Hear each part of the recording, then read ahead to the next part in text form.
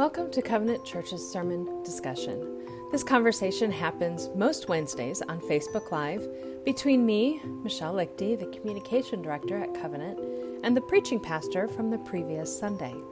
If you haven't already, I recommend listening to the sermon before listening to our discussion. Well, good afternoon. I am Michelle Lichty, and I am here this afternoon with David Henderson. How you are? And David, we are here to discuss your sermon from this past Sunday. I tell you what, these very short sermon titles kind of have been throwing me off. I know. Where?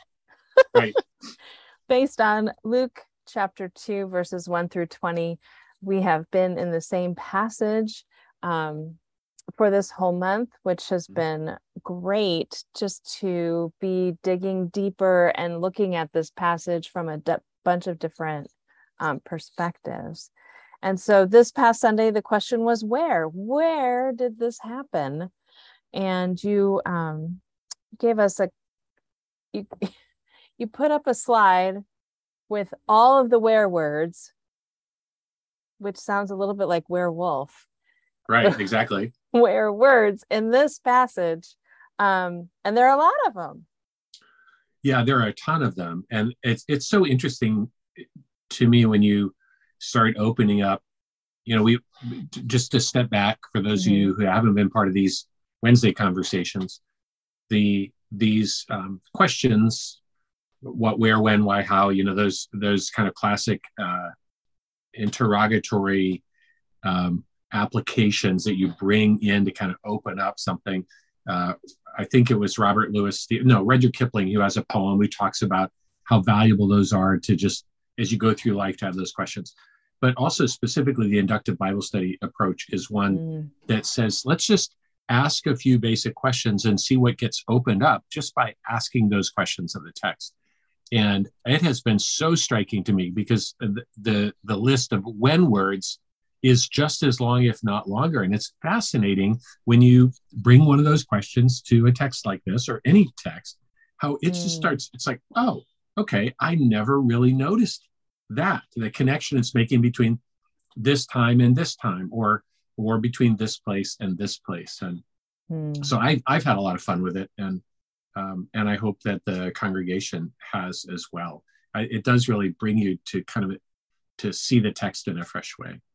Yeah, so there were a whole lot of different kinds of where questions we could have answered, but it did really seem like kind of the obvious focus was Bethlehem. But then, as I go on to say in the sermon, but actually, I do really think that there is a larger frame of reference than just Bethlehem or even Nazareth and Bethlehem that absolutely governs and dominates this passage, and it's the one that comes through in the host of angels declaring what the result of this birth will be. Yes, and I loved that illustration that you had in your sermon of the two realms, the earthly realm and the heavenly realm, and how in this moment those two realms just they touch and overlap for just a little bit before they kind of separate a little bit more. And I put the air quotes there because really they aren't separate except in our minds, right? Well, in our minds, but also in our experience. There is the spiritual experience that humanity has that is marked by this horrible, stark moment in Genesis 3 when the garden is sealed off and that which had been fully intermingled, the realm of heaven and earth, is now separate, and humanity from that moment forward has this profound sense of a gulf between us and God. That's part of our spiritual experience as fallen human beings. So is there any place I can be where God isn't? No, but in terms of my experience as a fallen human being, now there is. Now there is a separate realm. God rules there, wherever there is, and I am here. There's that sense of an apartness, and that's what makes this bringing together of these two realms all the more powerful. It's not like, oh, just that was a cool moment. No, this is the reversal of the thing that separated the two realms in the first place, which is breathtaking. Oh, it is. And um I'm just reminded of the devotional this morning with from Biola. The artwork was from Rembrandt, one of his quick drawings in his studio, pre-painting study. Yep.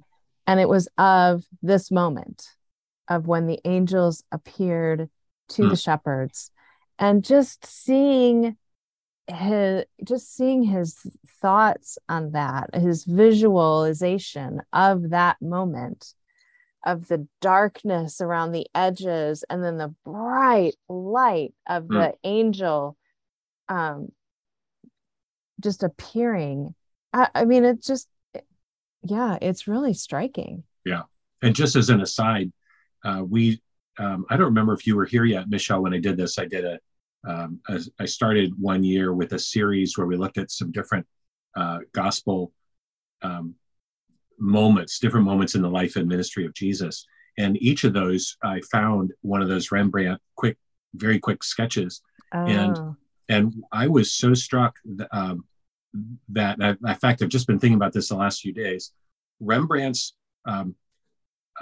pen sketches and his pencil sketches are like an inductive Bible study of a passage. It's incredible what he captures. And I was actually just thinking about the possibility of doing a book, going back and finding those drawings that specifically relate to these moments in Jesus's ministry. I've seen like 6 or 8 or 10 of them, and then combining them together with a study. And because they are so striking, he captures things with such astuteness and perceptiveness. But yeah, I think, it's interesting. I think that longing for heaven, for contact with God, is such a pervasive one. One of the things I say in the sermon just a little bit farther in is that the where question that is the most important where question any human being can ever ask, and asks, I believe, at the level of our soul all the time, is where is God to be found? We go through life with this sense of, where is he? I know there's more. Where is that person to whom I belong? Where is the place I belong? And we feel removed from that spiritually. And Jesus is the one who comes and says, right here, God is now with us in the person of Jesus. Yeah, it is breathtaking to wonder, and it is all mercy and grace. Right. It is not part of that where God goes, oh, okay, now I see that you finally got your act together as human beings. Now you merit my kindness and my attention. Nope. All grace. Right. And it's in, it's in his timing as well, right? It's not, it wasn't that, okay, now you've asked for me to come long enough for me to actually do it. It was just like, he was orchestrating the events, and as the events unfolded over thousands of years, now is the time. Yeah. Now is the Michelle, time, I think and that's this such is an the important place. I think that's such an important observation, because I think the dilemma of why God acts when he does, which often is why he doesn't act when he doesn't act, I think is one of the places where we collide with the mystery of God and his loving purposes almost as much as in any area. And I think that the recognition that this is something God has planned, it's something God has promised, it's something that he carries out. The whole unfolding of the scrolls in Revelation, in his perfect timing, he's going to bring all this to its conclusion. How does that fit with what I experience? And I think that's a place where we're just thrown into mystery, and either we rely on our own capacity to understand it, in which case we'll inevitably be disappointed with God, or we approach God with a posture of trust. I don't understand how all the pieces fit together, but I'm a creature. You are the creator. My mind is finite. Yours is without limit. I choose to trust you, even when I'm in pain and I'm waiting.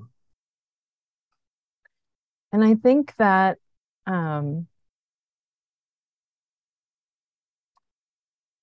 that brought to mind something, and then I lost it, and then I'm like, oh, but I need to think about how I'm going to say it, and then now it's completely gone. Welcome to the week before Christmas. Well, if it wanders back through, goodness, make sure you say it. Yes. Well, I think I think we need, this is what I was going to say. I think we need time and space, right? Like we as humans need time and space to ponder the mystery. I mean, the mystery of, I just read an email this morning, the mystery of the creator being held by the created, right? Jesus being held by Mary, and comforted and completely helpless and completely dependent upon a person who he created. Like it's just such a profound mystery, that we just need time and space and silence to be able to meditate on that and think about that and have it shape us in a way that we can't even articulate or understand. Yeah. And I think that's so important, Michelle. And I think, as you know, few people really take the time to carve out that sort of pocket of time. But I think without intentional time for reflection, we only live in reaction instead of reflection. And that reaction is just, why isn't life going the way I want it to go? And the only time we experience rest is on the other side of reflection, the kind of reaction, reflection, rest. And we can't find rest in our immediate reaction to what's going on around us in life, because it so rarely lines up with what our desires or expectations are. And we have to have, my circumstances in one hand, the word of God in the other hand, my heart open, and time to let God begin to bring his ahas by his spirit. And okay, I'm beginning to see a way that you were at work in that, or even not seeing that, I am reminded again of how worthy of my trust you are. And I think, and when we, when I hear you say, many people, many of us do not take that time and space to have that silence, that quiet, that time of reflection. My immediate response is, but do you know what my schedule's like? Do you know what, do you know how early my children get up? Right? Like that was my reaction for the first, 10 years that I was a mom. Like, do you understand? How can I have this time? And the reality is, God is gracious to, I think, multiply our time. And so if, I could never, ever get up earlier than my children. Never. I would try. And it was like, they had this sixth sense and they were out of their beds at 5:45. And I'm like, they've been up for 2 minutes. But, mid-morning is about the time when they were all fed, they were all happy. I had read to them, so their emotional buckets were full, their physical bodies were full, and so there would be a moment when they were all playing nicely together.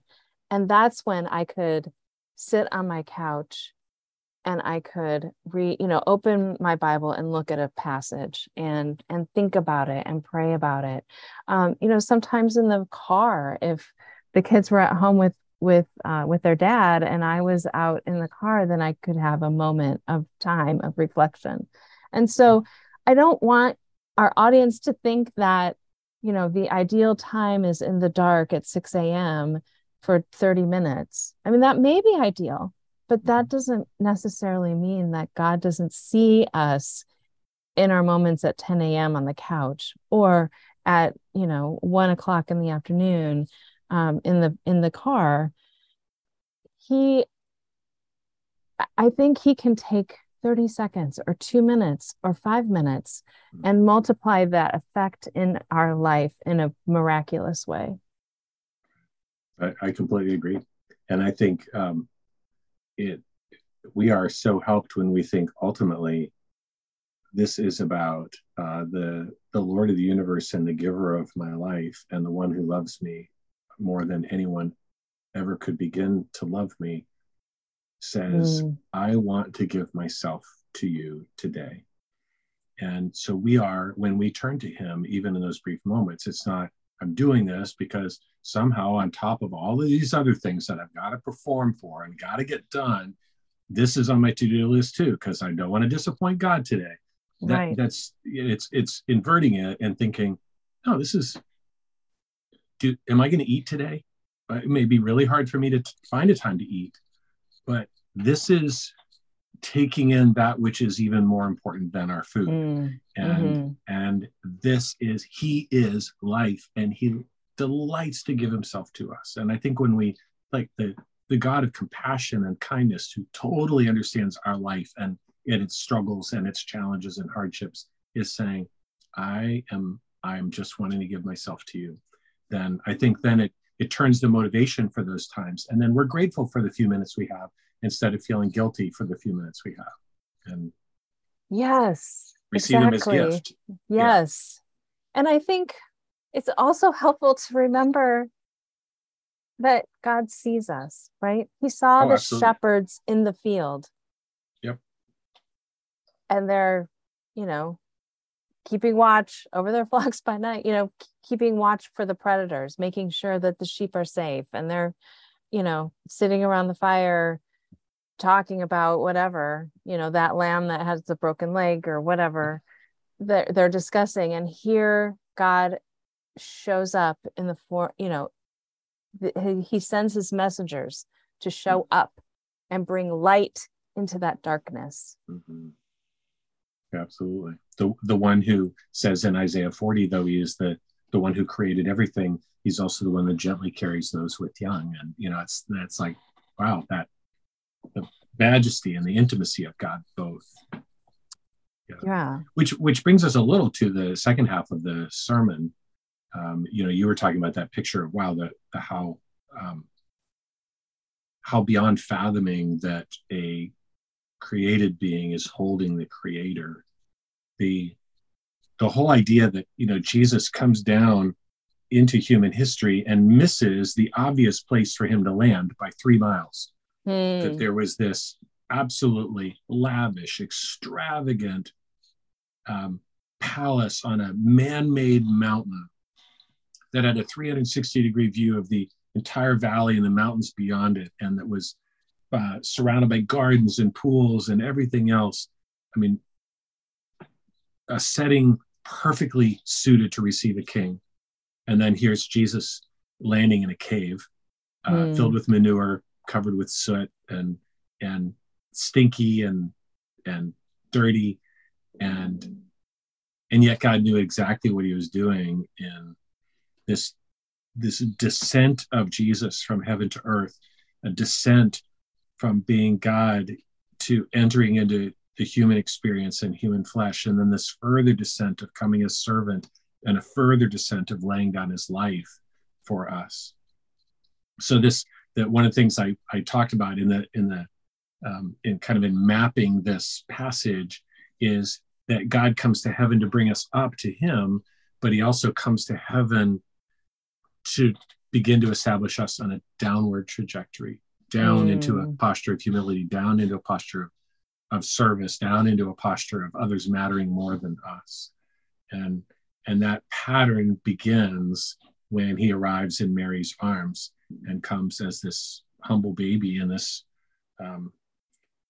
pretty yucky setting. And it was the perfect setting for him as the King of the universe, who came in humility to invite us into a life of humility. It always challenges me that the only 2 words that Jesus used to describe his attitude or his outlook are the words gentle and humble in heart. Mm. And, not proud, not fierce, not strong, not courageous. Those are the only two words he used to describe himself. And then Paul comes around in Ephesians and uses those same two words and says, that's how we should be. And, Mm. and so I think I'm really challenged. I'm moved and my breath is taken as I think of heaven coming to earth. And then I'm just deeply challenged and probed by the example of Jesus's life, of this life of self-relinquishment and self-emptying and self-forgetfulness, to use the term that Augustine uses. Yes. Yes, I am too. And it's so profound that it's almost hard to articulate, like how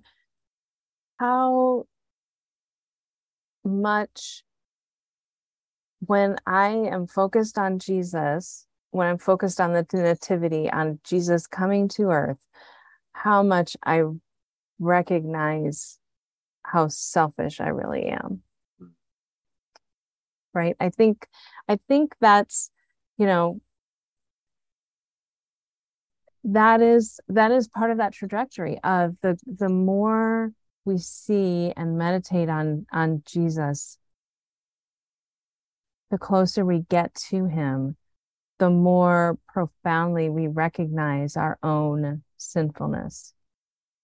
I absolutely. And I think, Michelle, with that, I'm sure it's your experience also, that the fruit of that pursuit of him also is he does in us what we are utterly incapable of bringing about in ourselves. There's no way I can make myself less selfish. I can't. Right. That is impossible. It's outside of my capacity to do that. But God within me, in the person of the Holy Spirit, can do that. In fact, the fruit of the Spirit are so much of a description of what selflessness looks like, of love and patience and kindness and so on. So I think that out and down trajectory of the Christian life is the fruit of the work of God in our lives. And so I think we can get daunted when we feel confronted by our selfishness. But if we just stay put for a moment, we'll realize that even that awareness is a sign that God is already, by his Spirit, beginning to form in me a different outlook, which is valuing the people around me and delighting in them and seeing them with eyes that give them honor and dignity, regardless of who they are and regardless of what their choices are, and seeing the finding joy in laying our lives down in serving others rather than needing to be first. Yes. Yeah. And I think it's one of the illustrations you used in your sermon was that as Jesus as a bridge, which you kind of indicated with your hand gestures, like he's the bridge up to heaven to know God, and he's the bridge. Let me find my notes here. He's the bridge down to my notes say and lower compared to others. I'm not sure. Right. Yeah. Well, that's that. Yeah. The bridge, in terms of the work of redemption, he's the one who brings us to God, who lifts us up to heaven and closes that gap. But in terms of sanctification, he's the one who brings us down with him in this downward walk. And what you're referring to is the verse from Philippians chapter 2, where it describes that self-emptying life of Jesus, not seeing his divinity as something to be clung to, but emptying himself. The past, right before that, it talks about considering others more important than yourselves, and not going through life with self-seeking ambition, but valuing others and elevating them, putting them first. Yeah. And just brings it just brings a whole new level of appreciation to a very familiar story to many of us. I think that's exactly right. I was just thinking, right as you said that, when I was a little kid, and I mean, you know my story. I very quickly began to lose spiritual interest because I didn't think it, for a whole variety of reasons. But I had a lot of questions and they didn't get answered. But I remember playing as a little kid with our nativity set in our living room, and you know, it's at that point for me as a kid, this is a kind of a strange tale of a baby who's born in a faraway place I'll probably never go to. And wow, camels, that's so interesting, you know, and why the stable, and that was about as far as I got. And both of these things that we're talking about today, as we widen the arena and considering the where question, it to me it does absolutely plumb the depths of the significance of that event. This is so far beyond just a baby is born or even a unique baby is born.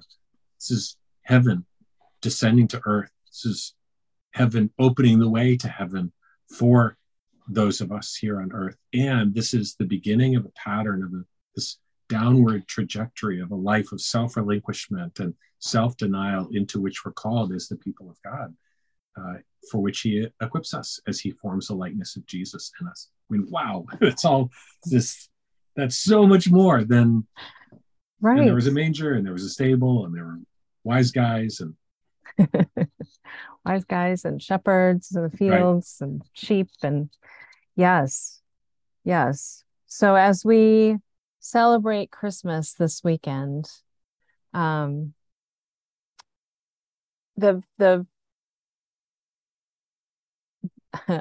visual I am picturing is of an icon I saw recently with Jesus, or Mary, the mother of Jesus, and Jesus.